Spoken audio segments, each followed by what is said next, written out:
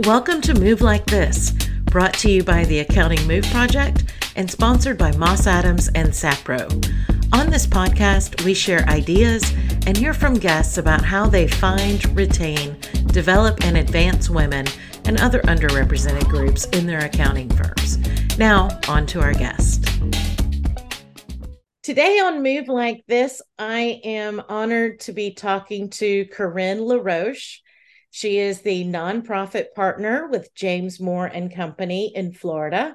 James Moore has been participating in the Accounting Move Project for a while, and I am excited to get her perspective and talk to her a little bit about the firm and just have a great conversation. So thank you for being here today. Thank you, Bonnie. I'm excited to be here. So with women at 48% of partners, James Moore has nearly reached parity, a benchmark that very few firms have achieved. Mm-hmm. What steps have you taken to reach equity leadership, and what policies do you have in place to ensure that it remains that way? Yeah, it's a really good question. And it's actually the reason why I chose to work here. When I interviewed with James Moore and Company, I interviewed with three women, and every other firm I interviewed with three men. And it was definitely something I noticed right from the beginning. It was a huge consideration from when I was trying to decide where I wanted to work coming out of school. This is an interesting question because initially my thought was like, well, we don't really have a lot of formal policies regarding women in particular. Parity and equity, I think, are very baked into the culture of our firm, certainly. But I do think, the more I thought about it, I think we do have policies that have allowed for that to happen. So I think about, for example, our core hours policy. So we have core hours from 9 to 4, meaning we like for people to be kind of online available between those hours. But it does give people flexibility, for example, to drop kids off at school in the morning, something like that. So I do think that is a thing that might seem small, but does help a working mom or dad for that matter. But it gives parents flexibility. And something that gets talked about a lot is both parents having flexibility helps women, right? So I think that policy has helped a lot. And I have heard from a lot of working moms, there are a lot of people that say, hey, I'm going to be on at 9. I got to drop the kids off, something like that. We also have hybrid work schedules, which are becoming more common, but we've had them for a long time. It allows, more increased flexibility. Flexibility is important.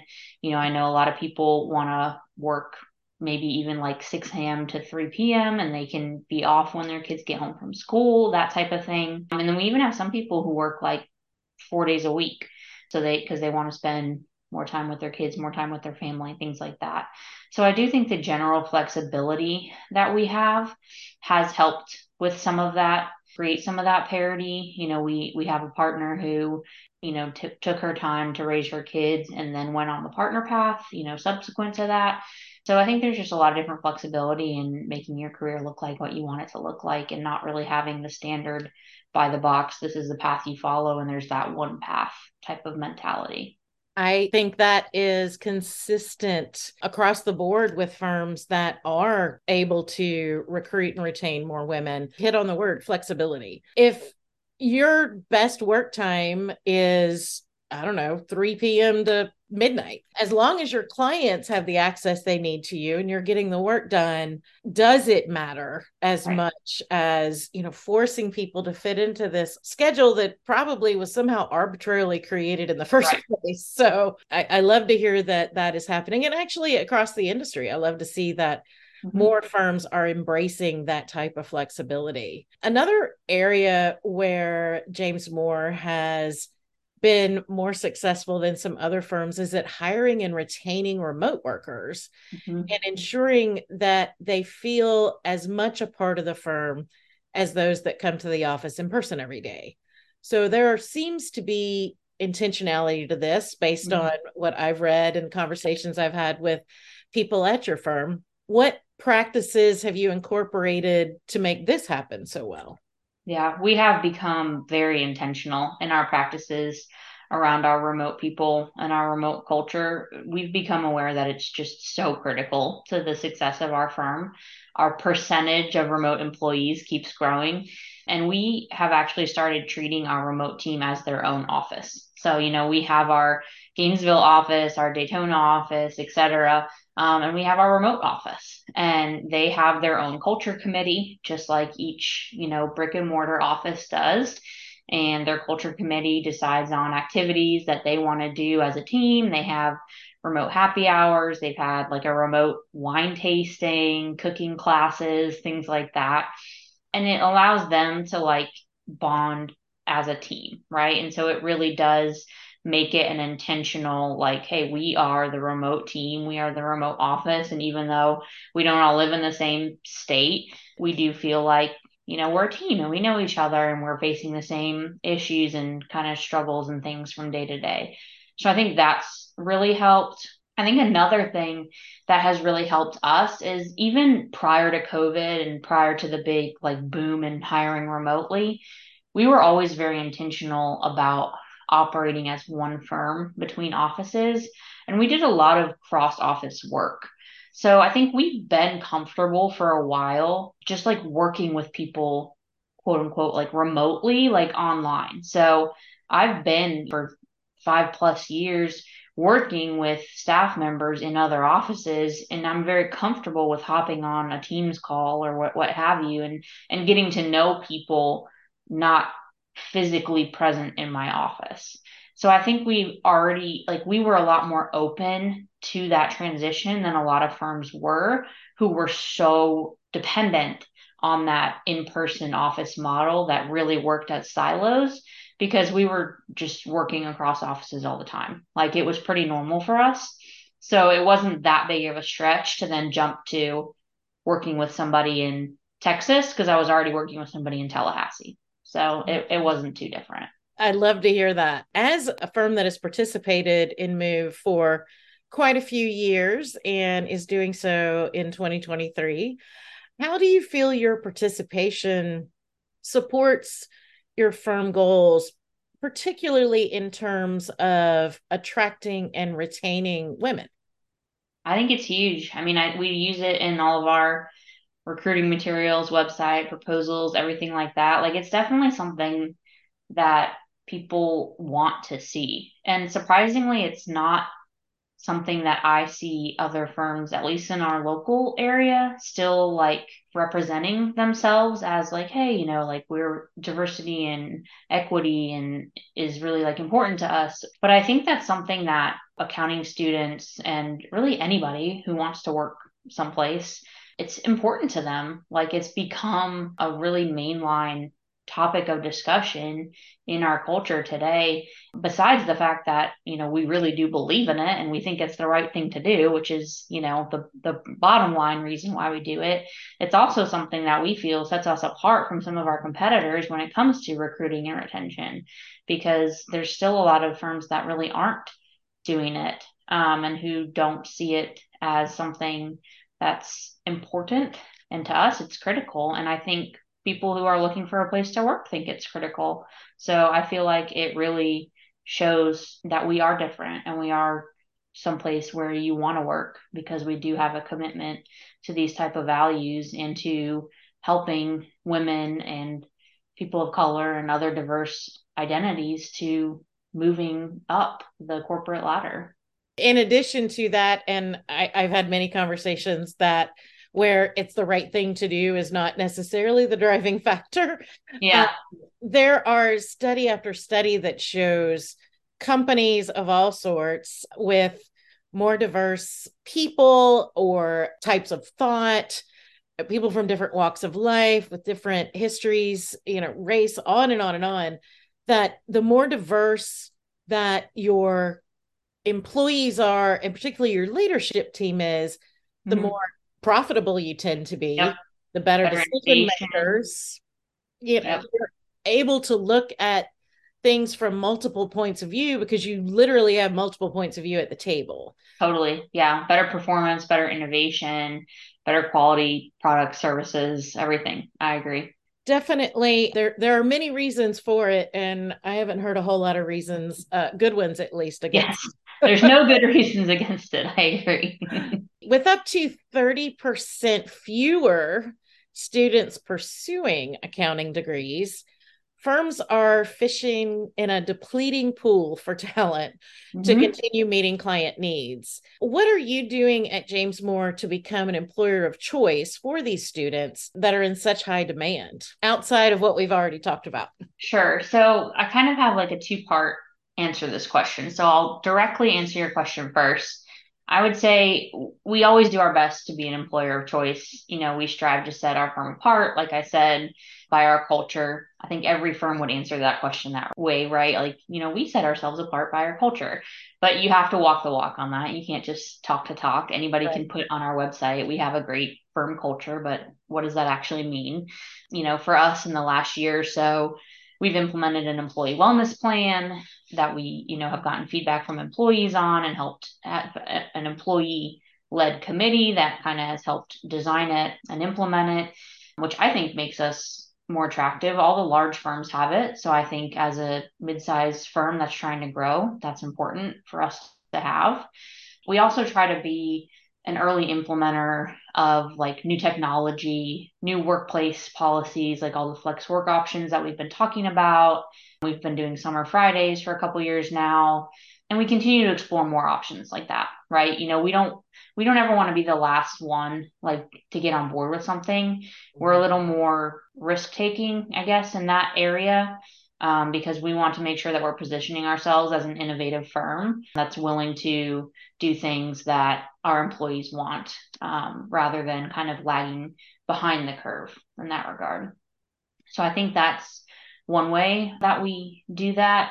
I think my second answer, though, is that I don't think this accounting student situation is going to change anytime soon. I've been doing a lot of talking to professors, deans on this. It's been like a real topic of conversation lately.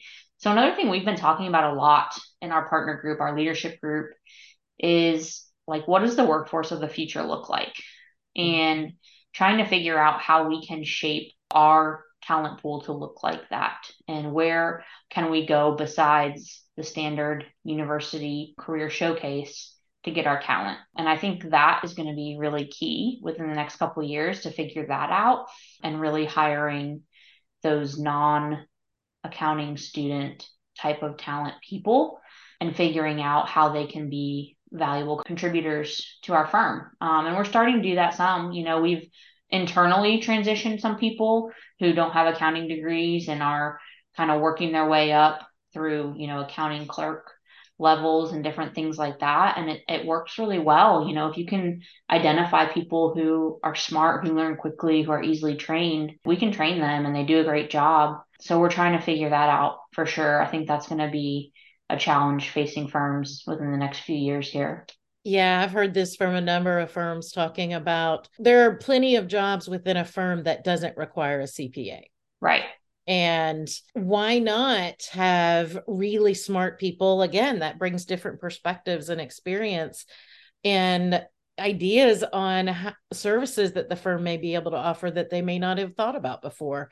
I'm Mm-hmm. putting on my marketing hat a little bit here, but there's no reason for us to be as rigid, I think, Mm-hmm. as we have in Mm-hmm. the past. And it could be that some of these people that you're hiring that aren't necessarily CPAs, maybe one day they will want to go back to school part-time Mm-hmm. to finish that fifth year to sit for the CPA exam. Not everybody can afford to do that in their late teens and 20s, Yep. or want to take on that amount of debt, Yep. which brings up a whole other issue. I think those that are willing to, I hate the phrase think outside the box, but those that Mm-hmm. are willing to say, okay, here's the work that needs to be done. This is the pool that's available to us. How are we going to make that work? Yep. And I think there's going to be a lot of opportunities for people that may not have had opportunities in the past. And that's Yeah. exciting to me. Yeah. I think so too. I think it is exciting. I think there's going to be a lot of opportunities for people to excel. I think it's going to be an interesting and fun time for a lot of our people who maybe have been, in an admin position for a long time and they're like a superstar. And we're like, hey, do you want to try something new? And they're like, yeah, absolutely. And see how they do. Yeah, I would think most people, there's that small group out there that just wants to do the same thing over and over and over again. Sure. But Sure. I think giving people opportunities to pursue different things, learn different things is also a retention strategy. Hmm. So you don't necessarily have to go out and find somebody to do that job. You know, give people within your firm opportunity to pursue some of these different roles that you may not have necessarily thought of them for in the past. I Yeah. love innovation like this. So, what advice do you have for other firms that are looking to expand their talent pipeline and particularly attract women and a more diverse workforce? I love this question. I could probably talk forever on this question. Diversity, equity, inclusion is definitely a passion of mine. I think there's just so much more that we could be doing in this profession, especially in this area. You know, women have definitely started to make a lot of headway in the CPA profession. There's still a long way to go. But I think when we especially look at some of the other areas, you know, people of color, LGBTQ individuals, other diverse identities, the progress has been a lot slower, especially at leadership levels, like you mentioned, which is really critical, is getting diversity at those leadership levels. So I think the first and easiest thing to do is just to talk about it. Don't be afraid to talk about it. Don't be afraid to mention it. The tone at the top of the organization, it sounds like a cliche, but I really think it makes a big difference for people to feel comfortable and feel like they can belong in an organization if it's being talked about and saying like, yeah, this is something that's important to us. It is something that we care about, and it is something that we want to do. We want you to succeed, because ultimately, you know, it's really hard walking into an organization and feeling like you're one of one or one of two, you know, that's really tough. And just recognizing that and speaking to that, I think can go a long way. Secondly, I think mentoring programs are crucial. You know, a lot of firms have mentoring programs, but maybe just looking at them and evaluating them and seeing how can we make these a little better? How can we make these a little more impactful, especially for people with diverse identities? You know, how can we really help them feel like they can bring their authentic self to work every day? Because that's a complaint that I hear a lot from people who, you know, women, people of color, etc. They might feel like they have to quiet certain parts of themselves because it makes other people around them uncomfortable. And then last, I would say, you know, just like review policies and procedures, obviously your pay structure, and then maybe like your health benefits for any signs of implicit bias. It's not that it's anything intentional, but it may be there without any intention on your part. So just taking the time to go through and look at that, and even just letting people know, like, hey, we've done this evaluation on all of our, bringing in a third party and saying, hey, they've looked at this and this is something that we're really committed to. I think it shows people like, oh, wow, like they're really committed to this. And this is something that they're putting time and effort and money behind. I think that goes a long way. And I would add to that pay equity audits too. Mm-hmm. Not just benefits, but and a lot of times it is not an intentional thing. Like you said, Right. it's unconscious, but there's reasons why there are laws being put in place now where you have to list the salary range for a job, or you can't ask what was your salary in your last Right. position. Right. Because a lot of times that just exacerbates pay inequities that exist and then just makes them so much worse. Yes. So I would definitely, and I've talked to a few accounting firms that have gone through this initial process and then have gone through the second process to make sure the changes they made are Mm-hmm. having an impact. And it really is creating a more equitable pay environment. And that's not to say that everybody with the same title gets paid the same thing, regardless Right. of their responsibility or their tenure or something. But there's a lot of inequities out there that are purely based on what that person was making in a previous Mm-hmm. position or who did the hiring. Mm-hmm.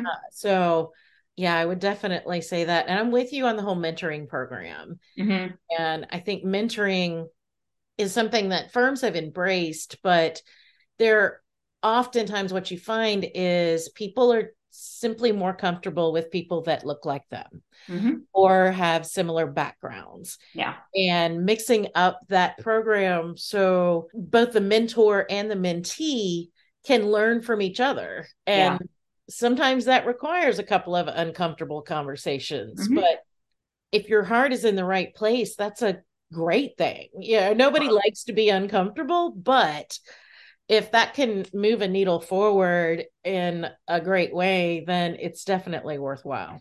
Oh yeah. And just like, something as simple as like making sure the people who are mentors like want to be mentors and like are invested in the program and aren't just doing it because it's like, hey, you got assigned to be a mentor. And they're like, oh, again, one more thing I have to do, And it's like that's the worst experience for somebody coming in is like a mentor who just like doesn't want to deal with them or doesn't have time for them. So making sure that the people who are doing that want to do it and that they're getting valued for it. Because that could be another issue is maybe they're like, well, I'm only getting valued for my chargeable hours and this mentoring time that I'm having to spend so much time on isn't being valued. So maybe there's some kind of value alignment that needs to be done there. Yeah, I've had conversations with, in particular, Black women in leadership at accounting firms who are given a lot of mentoring Hmm. responsibility. Some of it is from the right place and from thinking, oh, well, this young Black woman probably wants to have a young Black leader as their mentor, which may or may not be true and should be a question that gets asked. But these are women who really do want to help out the next generation. But like you said, they've got a certain chargeable number of Hmm. hours that they need to get, and they have clients they need to take care of. So I feel like in some cases, there's additional responsibility put on people of different identities.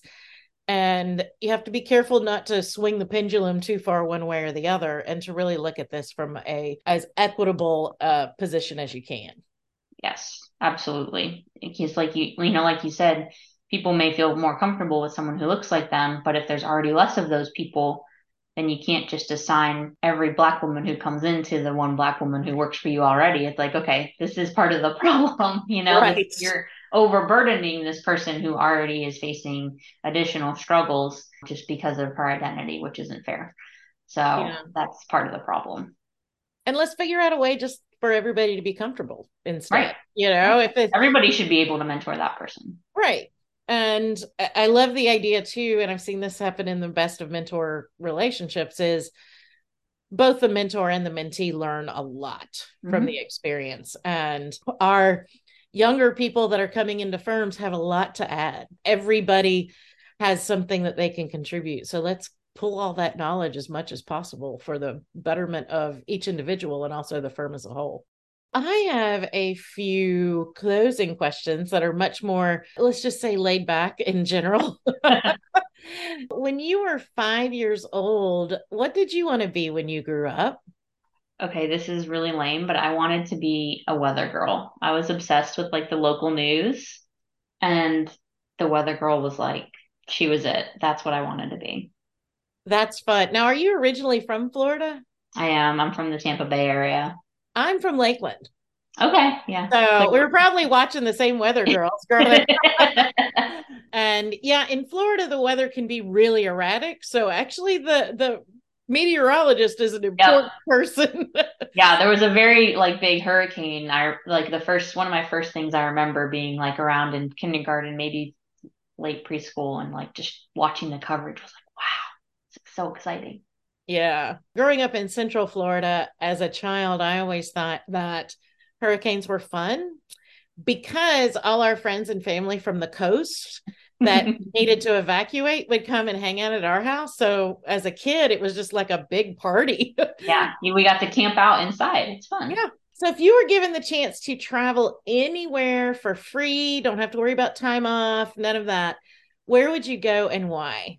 That's so hard. I love to travel. I would probably have to pick somewhere new that I haven't been. Maybe like Australia and New Zealand because it's like so far away that I would want to like take a long time and just like explore the whole thing. That would be I really fun. That's on my bucket list too. Yeah. I just don't like the idea of a flight that long, but Yeah, that would be tough, but once you get there, it's like, man, I would want to stay a long time once I got there. oh So, yeah, like a month off and just explore everything. I love that idea. And if you could have one superpower, what would it be? Definitely fly or like teleport, something like that. I could just get anywhere, wherever I wanted to be, like that. I have to tell you, I've had this, I think this is maybe my sixth or seventh recording, and I think that's shown up in half of them. Yeah. Uh, We're too logical, us accountants. We're like, I just want to be able to go wherever I want. well, and to avoid traffic. Yeah. Yeah. I live in Atlanta. So let me tell you, if I could teleport, the amount of time I would save is I could do all kinds of amazing things with it. I would definitely go to Australia if I could teleport. That would be awesome. Oh, yes. Okay, we're going to combine these questions now. I like it. Thank you so much for being here today, Corinne, and telling us about James Moore and offering your advice and your input. I find it to be invaluable and love having these conversations. So I really appreciate you taking the time to chat with me today. Thank you. I had a great time. Thank you for listening to Move Like This, brought to you by the Accounting Move Project and sponsored by Moss Adams and Sapro. If you'd like to learn more, visit our website at accountingmoveproject.com. Don't forget to subscribe and share with your friends and colleagues too. I'm your host, Bonnie Buell-Russick, and until next time, keep moving forward.